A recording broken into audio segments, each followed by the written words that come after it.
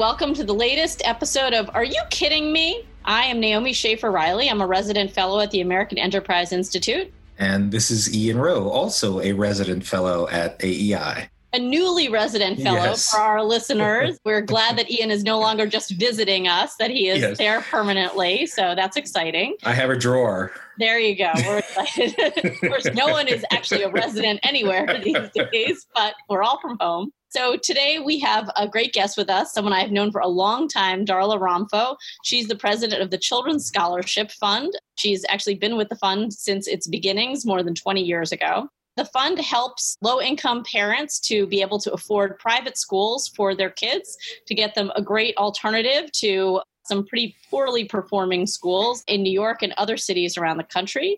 And Darla actually, the Children's Scholarship Fund recently did a survey of a number of their parents and also their schools. And we wanted to bring her on today to talk about some of the results of that survey, how both parents and kids and also schools have been doing during the pandemic, the lockdown, and everything else that has been going on in recent months. So thanks for joining us, Darla.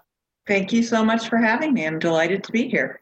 So tell us, to begin with, just a little bit about the survey, kind of what you were hoping to find and the broad overview of what you've heard from parents and from schools.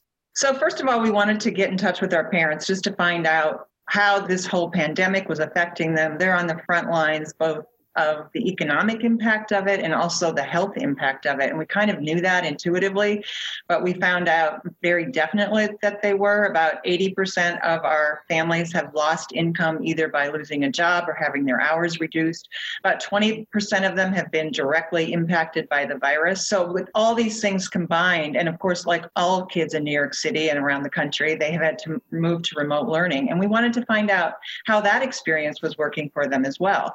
And so the sad part of the story is that our families were so deeply impacted by the COVID-19 virus, and also that they were deeply impacted by the economic aspects of it. But the good news is that our families are very satisfied with how their schools are doing. About 90% said that they were very happy with how the schools were performing.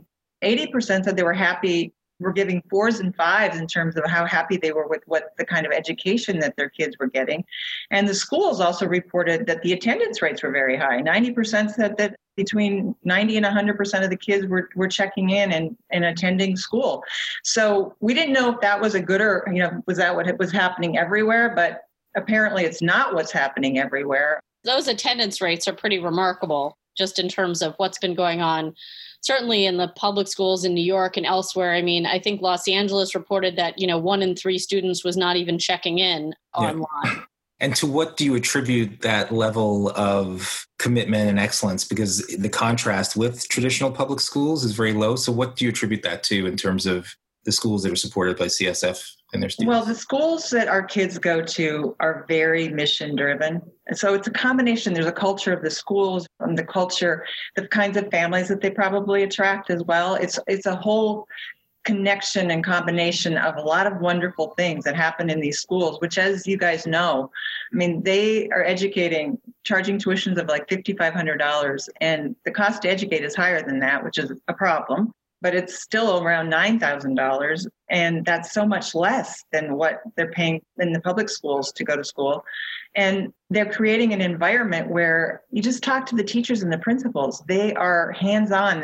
One of the moms, this mom, Ruth, she said, they're calling her kids and checking in. They're following up. They're wondering what's going on. They're setting up times to have individual chats with them. They're very connected. They're making a real effort, going above and beyond. And I think that's something that only happens when you're really mission driven. Well, I think, especially in this time when so many families have felt an extreme degree of isolation, I think just in terms of their work and having to stay away from other people, having to stay away from family and friends and neighbors and church, that the school has been so interested in checking up on them has been very important. And your survey also just the parents talked about how important the schools were to them. You asked them to rank, their most important economic concerns right now. Right. So we knew our partner program and the Basic Fund in California had gotten the result back that right after paying their rent, the next most important thing to pay was their tuition ahead of groceries. And we thought, well, that's an interesting question to ask. Where do you rank the importance of paying your tuition? We got the same result. A lot of people came back and said, well, that's not surprising. We asked some parents and principals, because this is so important to our family. It's part of what makes our whole family work. So it wasn't that surprising to some of the people that were experiencing it. It was kind of surprising to us, because it seems like, wow, you would put paying your tuition ahead of buying groceries if that's what it came down to. It's extraordinary. First of all, congratulations, because the signal this sends to families that their schools are committed to their children. As someone who runs a network that I'd like to think our parents feel the same, I very much support the efforts. The backdrop of all of this, though, is that there is a deep concern that many of the schools that you're supporting, or students that go to these schools, may not be around. What's the larger context now for many of the schools that you're supporting now? Well, that was also one of the sad commentaries we got back. Almost like 70 or 80% of the schools that responded were saying they're worried about their financial viability in the future. And it is a real problem. It was a perfect storm of events. It was the COVID virus, the economic downturn, and this affected every revenue stream that comes into one of these private schools. Like I said, they're tuition driven, so it affects the parents' ability to pay tuition. Many of the Catholic schools are supported by philanthropy and the church's collections were down 50%. Schools that have fundraisers were canceled. Philanthropy has, at least for us, has been pretty steady, and I'm very thankful for that. And we actually raised over $1 million in extra money to help with the tuition for this year. But all those revenue streams are affected and continue to be affected, and these schools aren't getting any publicly funded support. So in terms of the future, that's one area where they're very different from public schools. Public schools aren't going to be facing whether they're going to close or not because they don't have the financial wherewithal to keep going. That's something these private schools are going to definitely face. So that is a very big and real concern. I'd encourage our listeners to go. Our colleagues at the Cato Institute have put together a list of private schools that have already announced that they will be closing permanently this year. And they've also been following a number of other schools very closely. You know, as Darla said, many people were worried about the fate of these schools long before this happening. But yeah, this has created the perfect storm.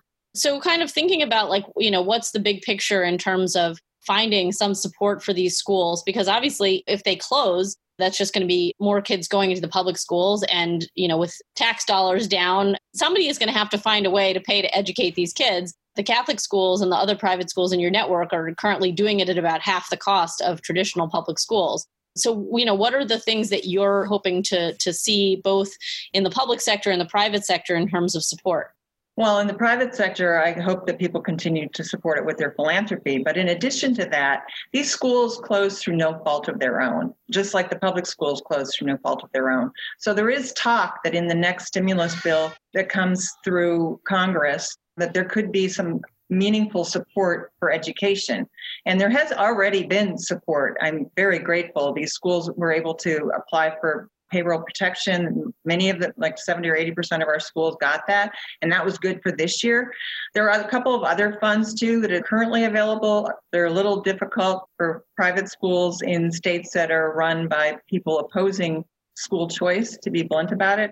They don't really care about what happens with the private schools. But I hope this is an opportunity to kind of rethink these old ways of thinking about school choice. And these are all kids. They were all affected by this shutdown. And so I hope that in the next bill that may or may not come, but I hope that if there is something in it for education, which I think there will be, I hope that it's equitable with respect to what it does for private schools. And there is talk about two potential streams of revenue that would help private schools. One would be a direct appropriation, getting 10% of whatever is allocated for education in general, and how that would be distributed. It might be through scholarship granting organizations. They might find whatever mechanism they can find to get it to the people that need it. And then the second part of that is a longer term solution, which would be potentially the tax credit scholarship program that was introduced last year. And that is such an effective way of getting tax dollars into, and it's really private money, it's individuals' tax dollars that they decide that they want to allocate towards a scholarship granting organization that helps poor kids. We actually run a program like that in New Hampshire. It's just a whole different level of being able to raise money and access dollars. And again, these are all the same kids They're the same kids that are in Ian's charter schools, or the same kids that are in Eva's schools, that are in every, KIPP schools. They're all the same populations. We're all trying to do the same thing here. Right. We're all should be rowing in the same. They've all been disproportionately affected by Of crisis. course.